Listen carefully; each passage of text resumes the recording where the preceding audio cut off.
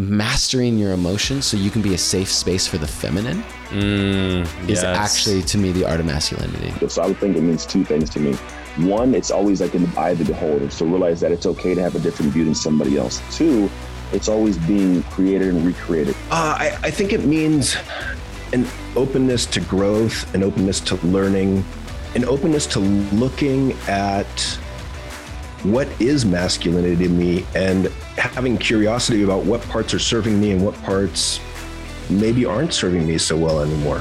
And so the art of masculinity is truly that. If you can master being a lion and a lamb, you've mastered masculinity. The art of masculinity to me means knowing how to gracefully dance between both the feminine flow and the structure of the masculine. This is The Art of Masculinity with your host, Johnny Elsasser. All right, everyone, welcome back to The Art of Masculinity. Today's guest is Jake Kauffman. He is a men's coach and does not believe we can achieve our way to our full potential. We die our way there. Most coaches focus on shifting behaviors and habit optimization, but these are ultimately symptoms of our internal beliefs, identity, and survival strategies. In order to achieve true transformation to occur, we must unbecome or die to the egoic identity that we rely upon in order to achieve, succeed, and push for more. Jake is an awesome human being. Obviously, he's up on the show. And number two, we have a really in-depth conversation about men's coaching. This is obviously somebody who's been in the men's coaching space for quite a while. And we do get into a lot of different topics we have not dove into on the art of masculinity. So definitely recommend taking some notes on this one. And we also make a lot of comments about one of our favorite movies. And you got to take a listen to find out which movie that is. We go in depth on there and how that has shown us the 3 stages of development for men and just in general. So gonna enjoy this one, guys. I know that. And as always, I'll see y'all around the corner. All right, everyone. Welcome back to The Art of Masculinity. Today, we have Jake Kauffman on with us today. What's going on, brother? How are you doing? I'm doing good, Johnny. Thanks so much for having me. It's great to be here. Yeah, absolutely. Well, cool, brother.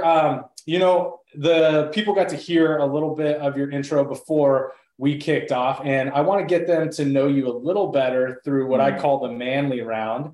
Maybe awesome. A little different questions than you've answered before on podcasts or for other people. So you ready to kick that off? Let's do it. Okay, cool. All right. Your first question is, what is your spirit animal and why? My spirit animal is actually a hummingbird because they're incredibly quick and agile. They actually have no predators, believe it or not. And there's actually very little that we know about them. So they're kind of a mystery. We don't really know much about their migratory patterns. So they're very energetic. Obviously, they're very agile, but they're a little bit of a mystery.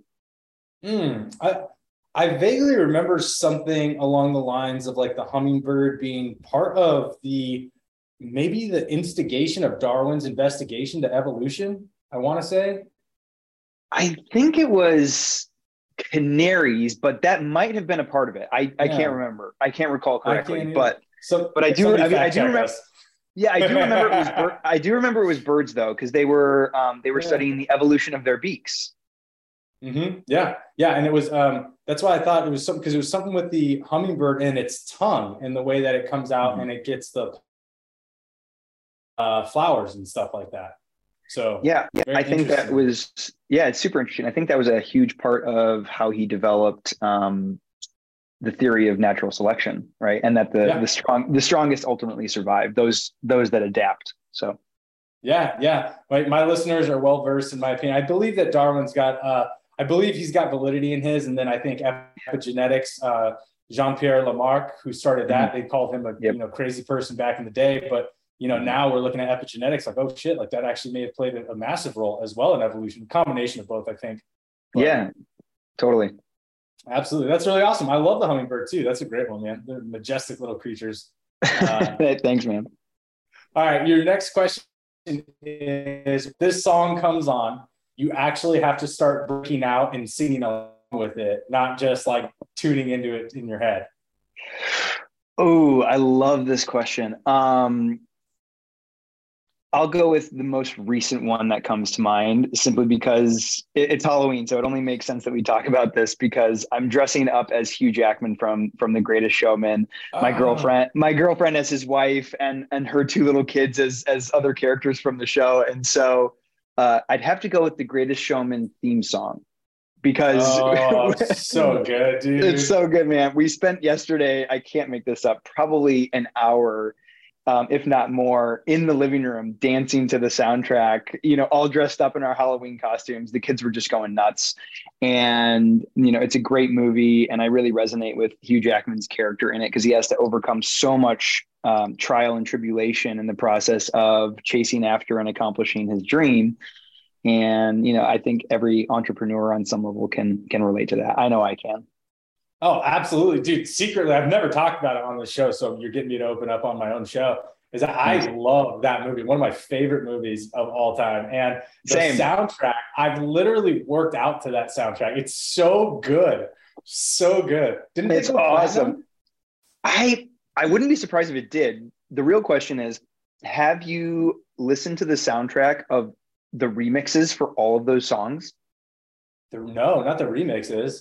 So, no joke, all of the songs on the soundtrack are remade and remixed by popular artists, like modern day artists like Pink. Interesting. Oh gosh, who else?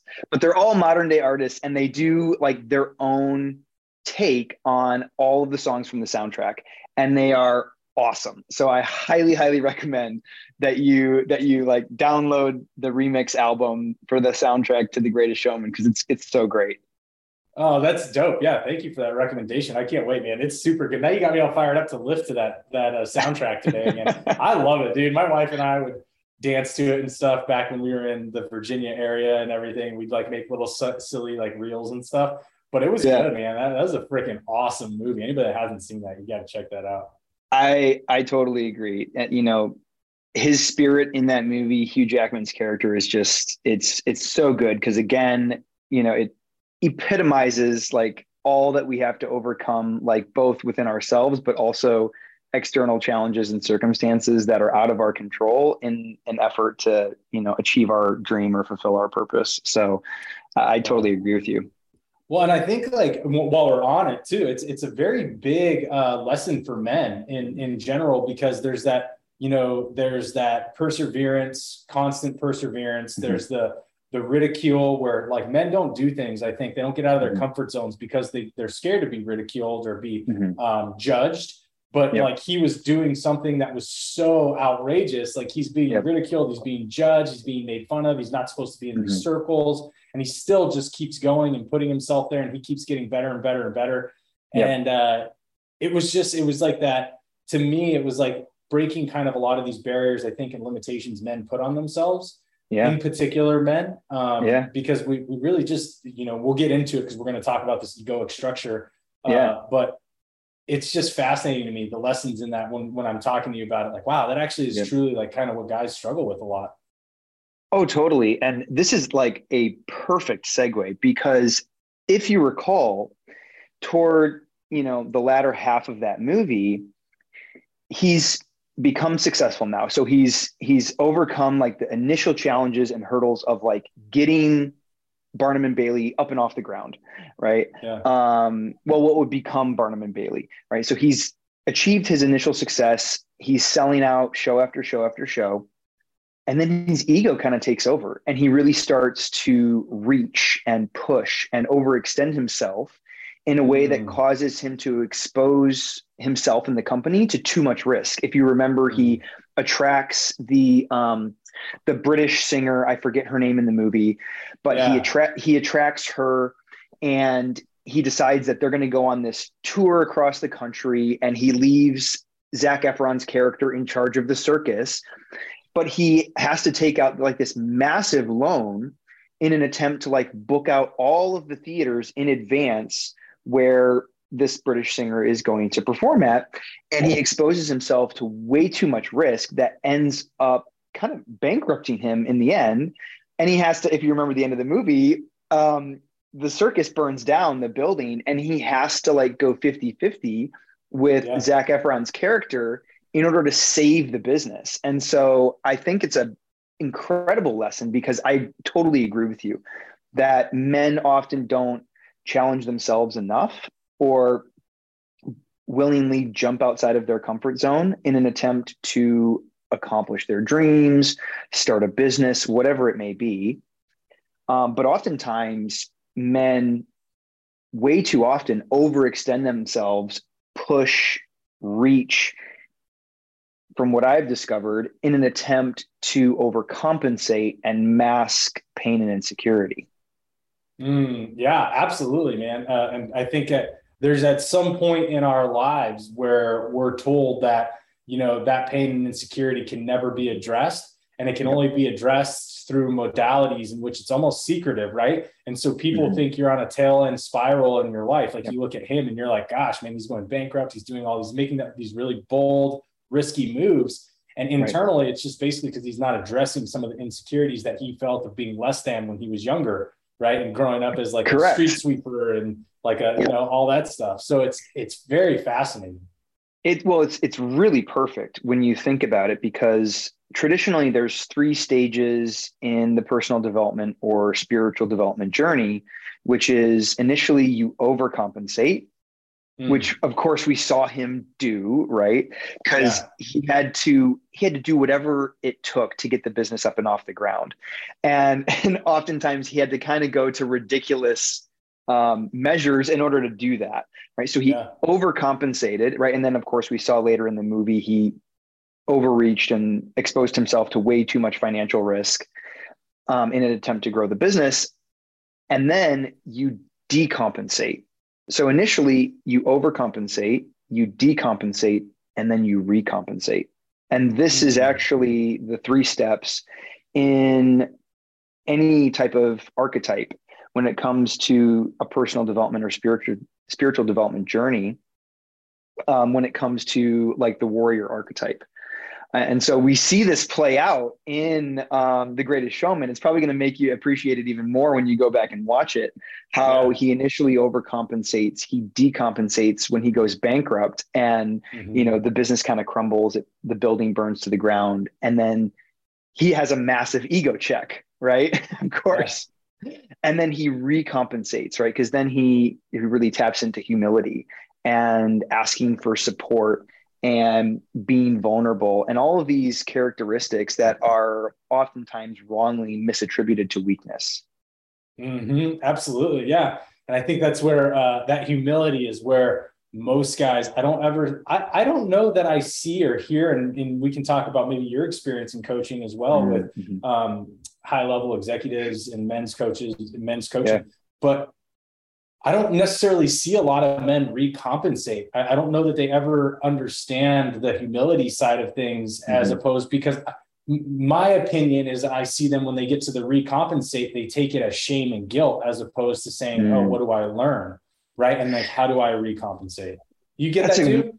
Yeah, it's a really good question. I'm glad we're talking about this. The answer is yes. And the reason that I typically have found for that is because people are trying to recompensate before they decompensate, before they properly decompensate.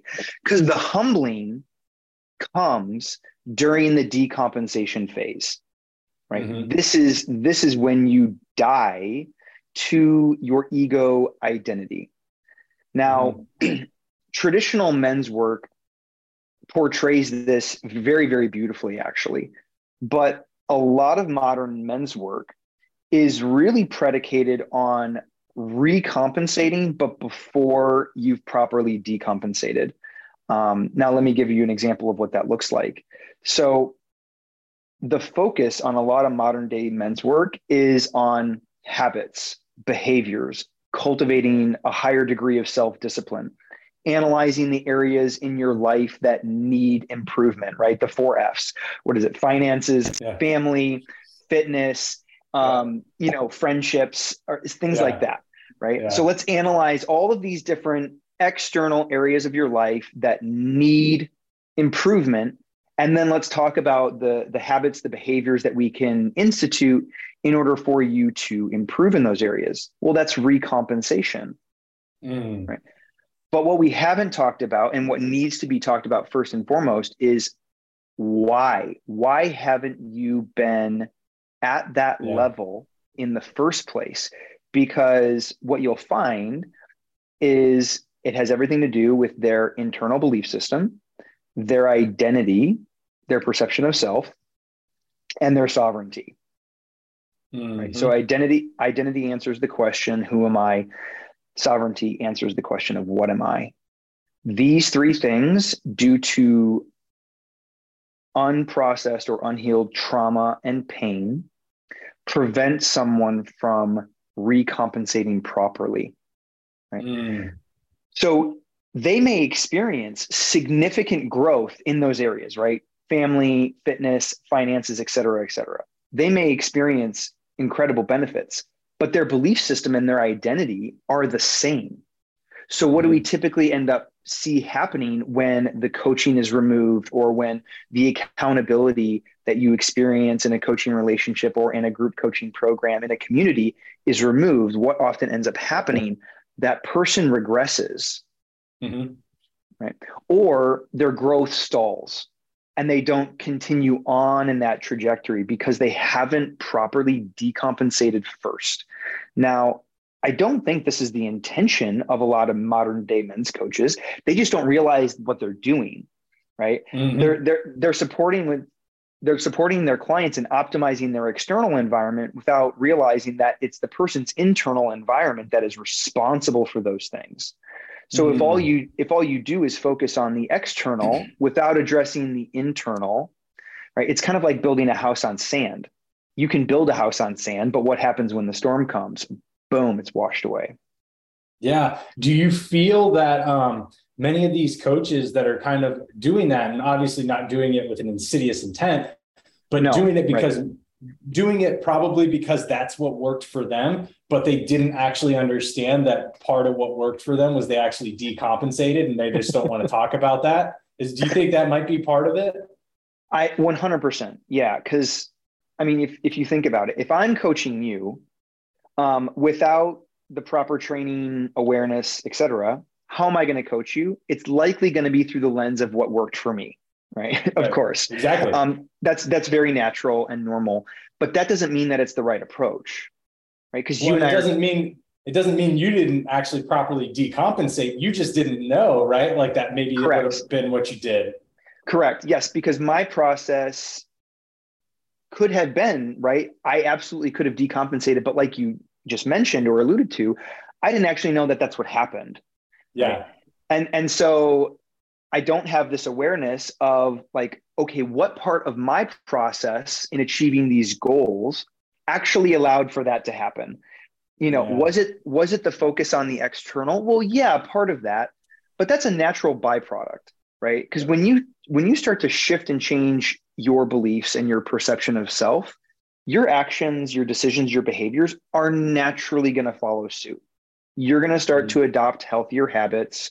You're going to start to make more productive decisions when it comes to time scheduling, or a routine, adopting a routine, all on your own, because the software has changed, right? Yeah. The input has changed. So of course the output is going to change as well. So the question is, I don't think most people realize, or a lot of men's coaches like ourselves realize, that they actually decompensated per se, and now they're supporting someone else in trying to recompensate. But also it's important to understand that like recompensating is sexy, right? It's super sexy because that's where all the results are, right? That's where like the financial 100%. Yep. That's where like the financial abundance is, a greater degree of like happiness, fulfillment, and satisfaction, romantic relationships. That's where all of the tangible results that we're all looking for, that we all egoically desire, that's where all that stuff lives. But in the decompensation phase, it is literally defined by suffering, pain, and darkness. it's almost like somebody tossing a seed for like a fruit tree and throwing it on top of the soil and just hoping that it grows instead of actually burying it in the soil and then watering it and then allowing it to grow. And you're just like, well, why is my fruit not coming up? And you're like, bro, you just dropped it on top of the soil. You didn't bury this thing. Yeah. And for some people it works, right? Mm-hmm. But that's just, it's kind of by happenstance because their beliefs and their identity just so happen to be aligned with their conscious desires, right? But I mean, you've been in the coaching space for a while. I've been in it for quite a while. If the person's unconscious belief system is not in alignment with their conscious desires, inevitably there's going to be a lack of congruence and they're going to experience resistance. They're going to experience challenge and they're going to struggle to reach their goals. It's inevitable. And so typically in these programs, you see like 10% of people like crush it and they're like all stars. Mm-hmm. But it actually has very little to do with the coach. It just so happens that that person has like the character traits due to their identity, their belief system, their sovereignty that is required for success to happen. Right. Yeah. But then what about everybody else? Mm-hmm. So like, what about everybody else? You're going to get those people who through a sheer amount of like willpower and strict accountability that are going to get results. But where are they a year later? Because if those habits and behaviors and results aren't sustaining themselves a year later, what good is it?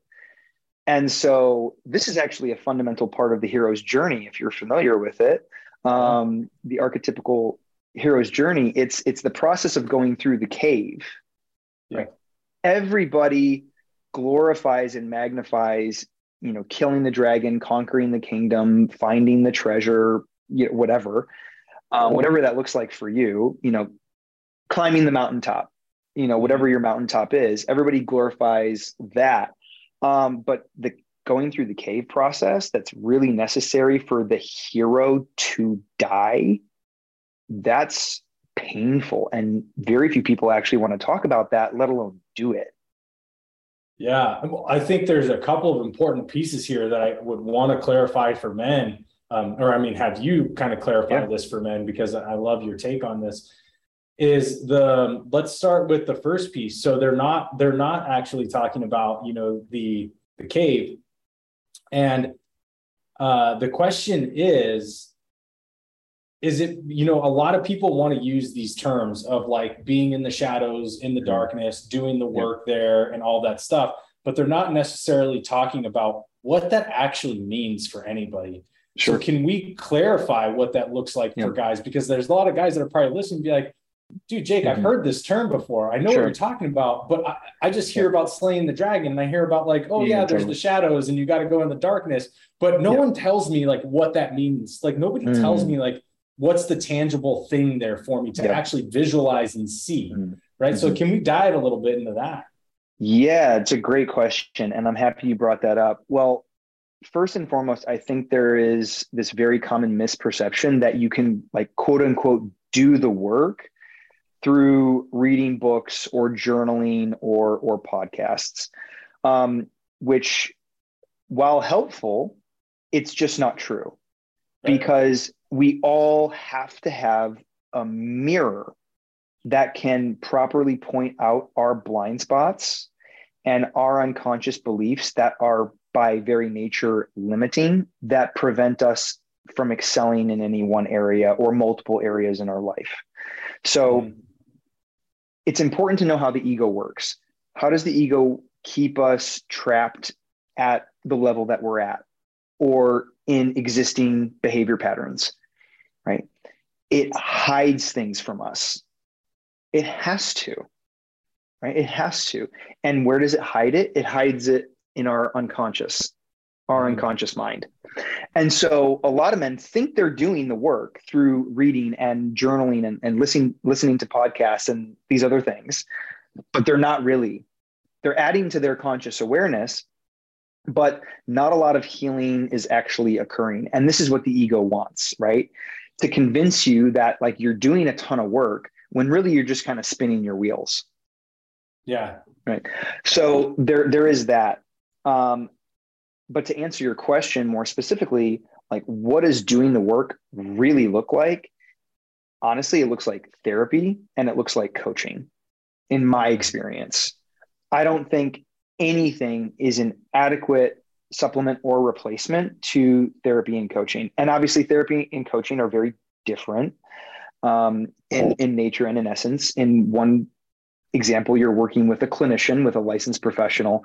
And in the other, you're typically working with someone who has achieved the success that you wish to aspire to, or who has been there and is capable of guiding and supporting you in getting there. Yeah. So I don't think anything is an adequate replacement or supplement to those very things. You know, one of my former mentors said, you know, if you think hiring a coach is expensive, wait until you get the bill for not hiring a coach. Yeah. And I think the biggest thing about that is you have to be consistent, right? Mm-hmm. Like imagine going to the gym, right? If you want to see consistent, long-term, sustainable results, you have to keep going back. You can't just go for 3 months and be like, all right, I'm good. Like if you want to, if you want to continue to see those gains and those improvements and continue to put on muscle and watch your results increase, you know, like the amount of weight that you're able to lift and your strength increase, you have to continue to be consistent. And furthermore, you have to adopt and incorporate other powerful modalities like supplementation, like diet and nutrition in an effort to fast track you in getting there, right? Mm-hmm. With your own personal development or spiritual development, the same is true, right? You have to be consistent in going to therapy. You have to be consistent in getting coaching. I mean, I've been in this world for like 7+ years now, and I don't think there's ever been a time where I haven't gone without a coach. You know, I've taken vacation, right? Like I've gone on a vacation for like a week or two, but I've always come back, just like with the gym. Yeah. You know, I've taken a vacation and I didn't work out while at the gym. I might have taken my running shoes with me, you know, or worked out at the resort gym. But there are other times where I give myself permission to take a break. But then what do I do after that break? I'm right back at it and I get right back to it. And so the same thing is absolutely true and necessary and important when it comes to your own personal growth and self-development. Yeah, it's profound. And there's a fine line too between just finding a coach and getting a real coach, I guess. You know, and that's the other question I want to toss over into your court is like, okay, so a guy's sitting here and they're like, all right, Jake, this is great information. I love this. You obviously got the expertise to steer me in the right direction. Yep. But what am I looking for to even find if I don't go the therapy route, right? Like, you know, if I don't go the therapy route, and I'm like, I'd love to get a coach, a men's coach. Sure. What is it that they're looking for to decipher even if this dude's for real, if he's got the experience and training that's going to actually help him get to the place, or if he's just maybe he's a smooth talker, you know, maybe he's a great salesman. Yeah, I mean that's a really good question. I think it comes down to a couple of different factors. I think it's overplayed that you need to have a coach who is at the level of success that you want to get to, or has been to where you want to go. I think that's overplayed a little bit. If you're going to hire a consultant, right? And a consultant is very different from a coach. A consultant is someone who comes into, let's say, your business and who tells you exactly what to do and how to do it in an effort to achieve like a very, very specific goal. And that's different. That's very important, right? You want to make sure that the strategies that they're giving you actually work. So it's much more quantifiable when it comes to consulting, but when it comes to coaching, I don't think that's nearly as necessary. With coaching, the primary role of a coach is not to tell you what to do. It's to ask you incredibly powerful, evoking questions that guide you back to your authentic truth. And to help you disarm whatever internal barriers or challenges prevent you from ascending to the next level in life, whether that's in your health, in your wealth, or in your relationships. So number one, it's kind of understanding the difference between those very specific things, therapy, consulting, coaching, and which one's going to serve you the best and which one's going to serve you the most. Because at the same time, coaching and consulting can play off one another really beautifully if you hire the right person. Someone who can really oscillate between those two roles, especially if you're an independent business owner. I'm sure you've worked with coaches before where like 1 minute they're being very precise and specific around like what you should do to like take your business to the next level, to have a greater impact and serve more people. And on the next call, you're talking about like an internal personal challenge that you're experiencing, and they're kind of sitting back and they're taking more of a passive role, and they're simply elevating your level of conscious awareness in an attempt to create a perspective shift, which is inevitably going to lead to a behavior shift, right? The second thing is being very specific about what it is that you want to accomplish as a result of your work together. Because of course, that's going to inform the type of support you hire, whether it's a therapist, a coach, or a consultant. And I think something else is adequate expectations. They say that unmet expectations is the root of all heartbreak. And so when it comes to hiring the right person, I think having a conversation ahead of time really helps. If you're not convinced after that conversation that the person can help you, I think looking into their background as far as clients that they've served in the past, social proof from people who have worked with them in the past, and what are they saying? What are the results that they are getting, right? As a result of working with that person. But a lot of it comes down to trust between you and the other person, but also internal trust, because at the end of the day, it's not your coach's job to get you results. It's your job. Yeah. Right. Coaching, it's like anything else.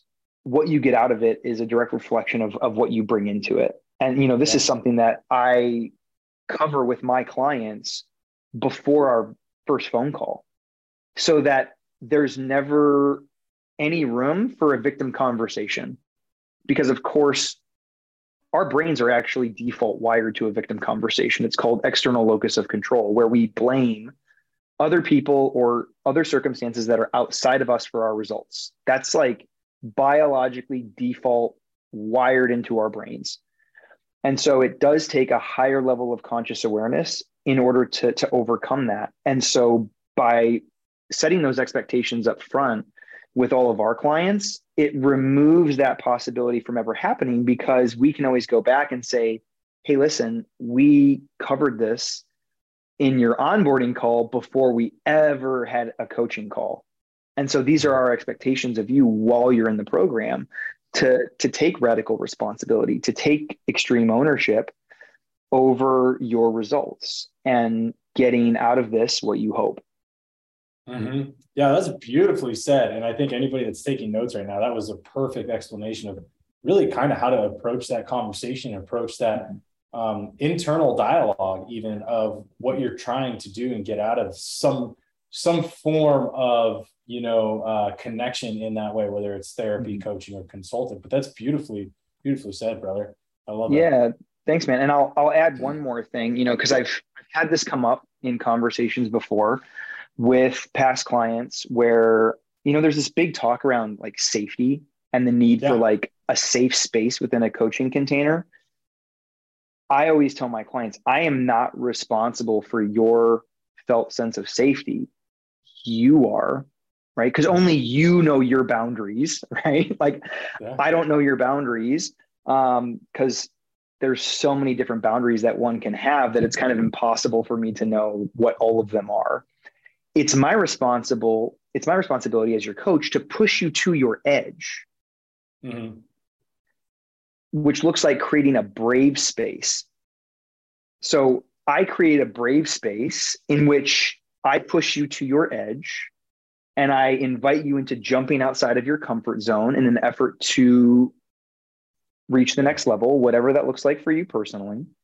You're ultimately responsible for saying, hey, Jake, we're going a little bit too fast. I'd like to take a step back. Yeah. And I'm like, of course. Absolutely. We can go as fast as you want, but you're ultimately responsible for your safety, not your coach. Yeah. So I think that's something that's very important as well. Well, I think that's huge in today's conversation. I think a safe space is just a cop out of bullshit that people push on you because they want you to stay. Like, society never wanted you to be bold and be courageous, because guess what? You're not a cog in the wheel.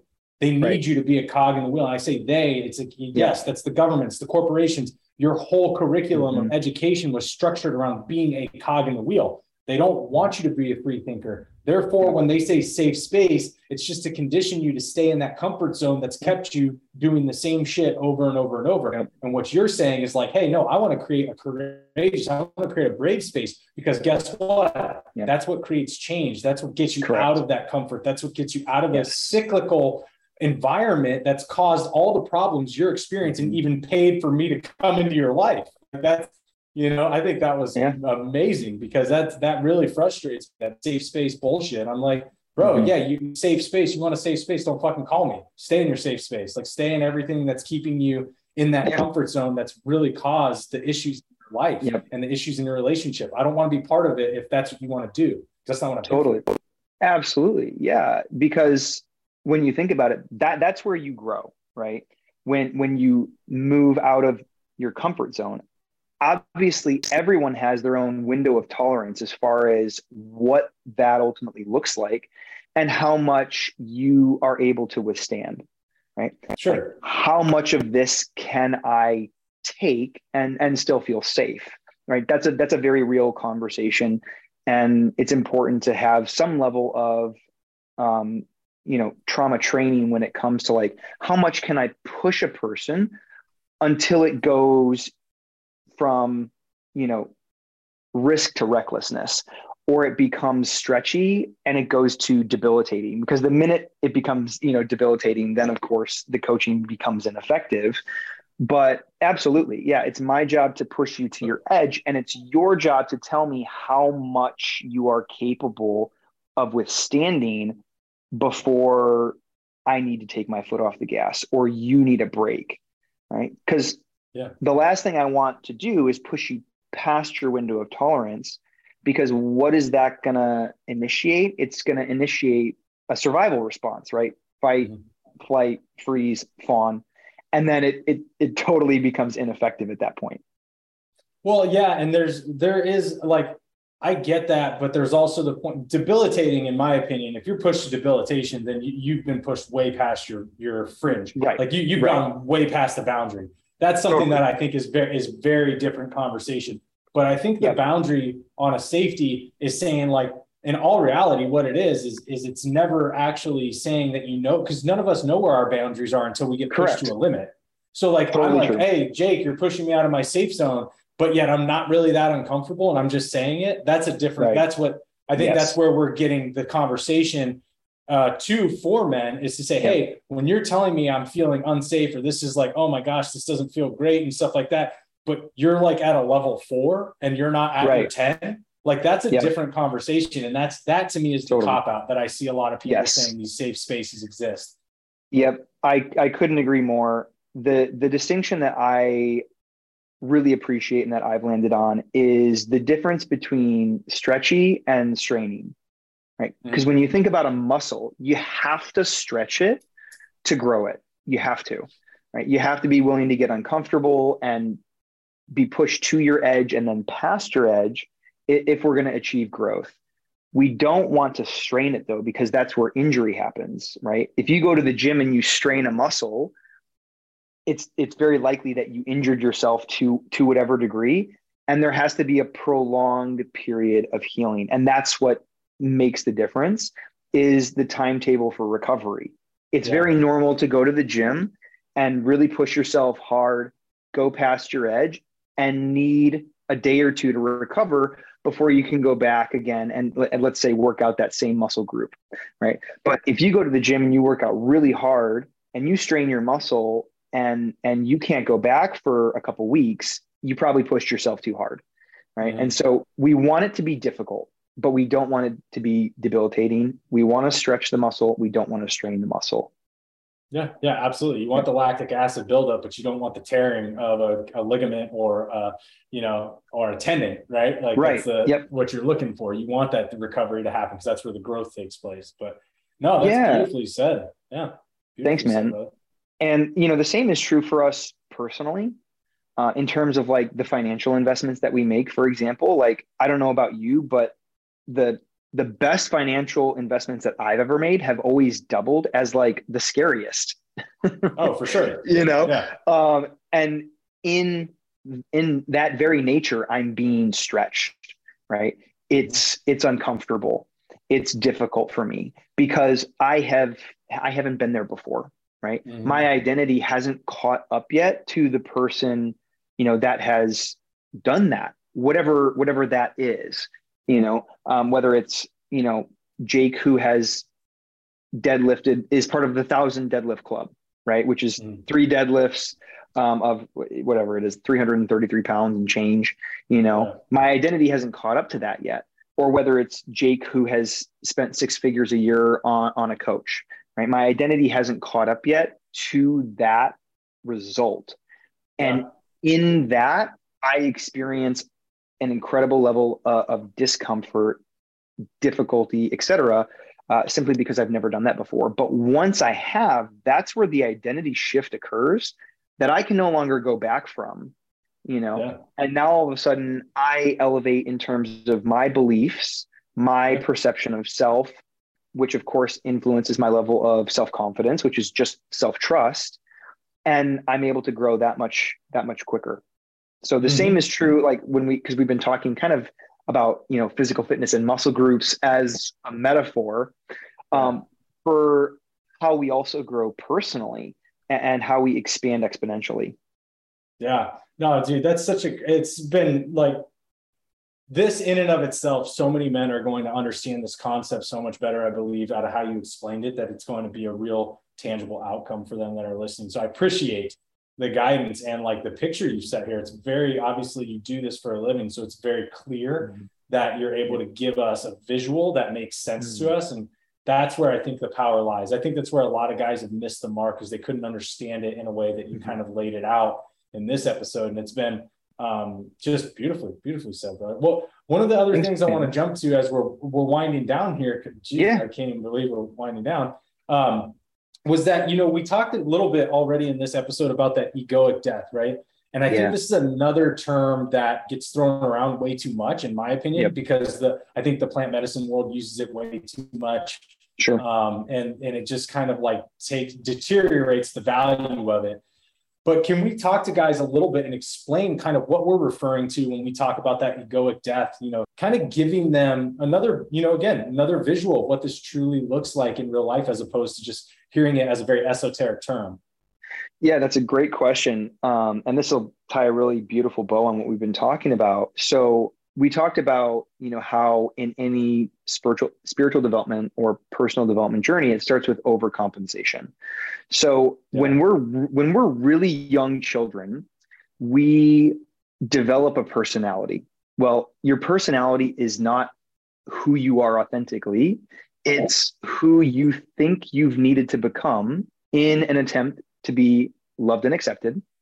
And this starts with our parents or our primary caregivers. And then, of course, as we grow older, acceptance from our peer group and our friends.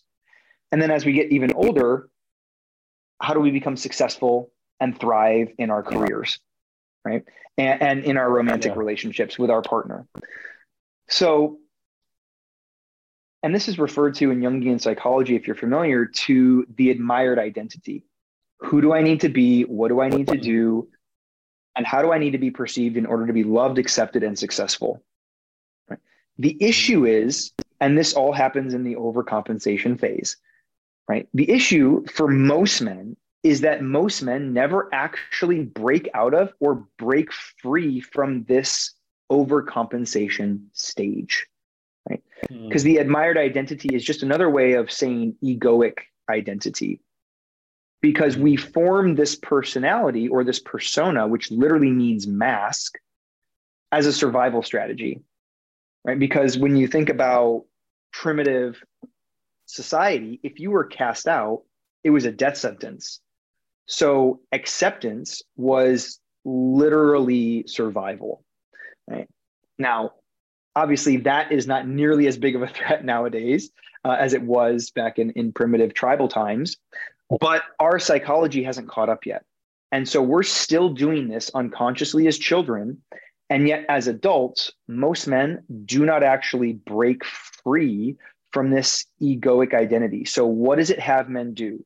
It has men overly focus on accomplishment, achievement, success, image, reputation, all of these external things that in the long run really don't matter, because it's all about the self. Mm-hmm. It's all about, what can I do for me? How do I prop myself up in an attempt to like be admired? Right. The decompensation phase is all about going through this necessary suffering where you dismantle the egoic identity, who you have become up until that point in your life, in an attempt to be loved, accepted, and successful. Well, that requires a ton of pain, because obviously the personality, these different masks that you have learned to wear, right? Let's just say, like, think about in high school, you always have the class clown. Well, that's a mask. You have like the perfectionist. That's just a mask. You have the athlete, the high performer. That's just a mask too. Right? It's dying to those things so that we can step into this second half of life journey, so that we can recompensate, right? And we can step into giving, generosity, fulfilling our life's purpose or our higher purpose, philanthropy, all of these things that, you know, we hear about all the time with incredibly successful people, where they achieve this massive amount of financial success or external success, and yet for some reason internally they're very unhappy and unfulfilled. Yep. Right? Why is that? Because they've been disproportionately focused on these first half of life pursuits, right? Success, achievement, accomplishment, image, reputation. And they haven't been focused on these second half of life pursuits, which is all about being in service to others, giving to others, charitable contribution, and like I talked about, your higher purpose, right? Now, the first half of life, this overcompensation phase, it's actually really important that you do that, right? In terms of like the psychological development of like the warrior, right? But the warrior has to die in order for him to become what? A king, right? He's got to die, and that death is really painful, because that's where you kind of experience this crisis of identity that we hear a lot of people talk about, right? With a midlife crisis. Yeah. Right. All of a sudden, like, things just start to fall apart. And, you know, if you're familiar with, again, Jungian psychology, but a modern day example would be Richard Rohr. He basically says that you have to get to the point within yourself where you encounter some type of situation, circumstance, person, or event that you do not know how to deal with based on your current mental resources or physical resources. You just cannot solve for it. And what are you met with in that moment? You're met with a ton of pain. You're met with insecurity and pain, because the ego identity was literally developed in an attempt to avoid all that. Yep. But the way that we step into our higher purpose or our higher selves, like our God-given identity, is by confronting that pain, is by like dying to that pain and being consumed by it and refined by it, so that we can let go of all these external material entrapments of the first half of life, where it's really kind of all about us, and step into the second half of life where it's all about others, right? It's kind of letting go of what Richard Rohr refers to as our personal salvation project. Yeah. I'm going to impact 1 million lives, or I'm going to, donate 6 figures to charity. Not that there's anything wrong with those things, right? It's just that most people, a lot of people do them so that they can feel good about themselves, right? Or so that they can show other people, look what I did, And it's all about dying to our desire or our need to do that so that we can be perceived in a certain way. 100%. And I think a lot of people even do it not really authentically. They say those things. Sometimes they don't even fulfill them. They just don't even, they say those things just inauthentically because they feel that if they do that, then the universe will give them what they want, which is really more money, right? They don't want to just say more money. But yeah, so based on that, based on what you just said, every man out there should become an entrepreneur because you will have a lot of ego deaths. That's for sure. That is for sure. I mean, I do think that we're all given a few opportunities in this lifetime because pain is just like an inherent part of life. We're all given a few opportunities in this lifetime to have this ego death. Yeah. Right? But most people want to avoid it. And you even pointed it out, right? A lot of people use plant medicine in an attempt to actually bypass it. They think it's serving them in it, but at the end of the day, it's a hallucinogenic or it's a drug. So on some level, it allows them to kind of bypass that pain. It can be helpful. It is a tool, but when used with obviously discernment and in moderation. And so I just think most men, they don't dive into the pain, they avoid it. And this is where like coping mechanisms come into play, like pornography or video games or drugs or alcohol. But there's also more sinister ones. There's noble coping mechanisms like working out or your job, or caretaking. Yeah. Those are completely, those are easily addictive mechanisms that you can use to bypass and shield yourself from growth. For sure. Totally. The bodybuilding world is littered with it. We see it. I see it more often in women than I do men, obviously with child rearing. A lot of them will use the children to protect them from actually growing and actually creating growth through those trauma and the shadows and stuff. So they use that as a protection mechanism. So no, man, that's a brilliant, brother. Brilliant. I've loved this conversation. It has flown by, man. This has been really beautiful. I think that I'm going to be re-listening to this because there's so much good stuff that you put out. So I truly appreciate you. I appreciate your time, man. Can you let everybody know, and we'll link this all in the show notes, but let everybody know like where they can reach out to you, be part of your ecosystem and anything you got going on that maybe they can look at getting into here in the near future. Yeah, absolutely. So Instagram or my website is probably the best way. I am Jake Kauffman, Kauffman. JacobKauffman.com is my website. Otherwise, I do have a men's personal development and spiritual development retreat coming up February 1st through the 5th. So it's not a business mastermind, to be clear. It's very, very much focused on this ego death because it's kind of a constant process that we need to come back to, right?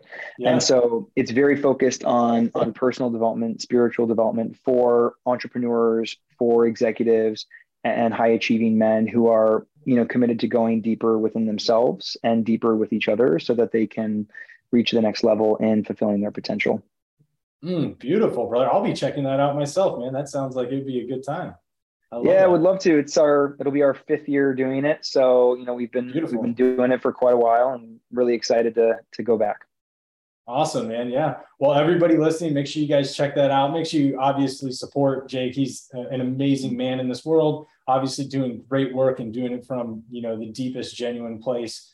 And really, obviously, just like profound insight, brother, just really profound insight. One of my favorite episodes here, just talking to you and chatting about this stuff. Your last question, brother, is what does the art of masculinity mean to you? I would have to say dying. And by dying, I mean the metaphorical death that we all must go through in order to reach our God-given potential and our higher purpose. I love that. And weakness is the way because you have to become weak if you're going to die. I love that, brother. I love that. That is going to be one of my favorite ones as well. Dude, great time, Jake. I appreciate you, brother. And to everybody listening, as always, remember to drop the ego and stay humble. Until next time.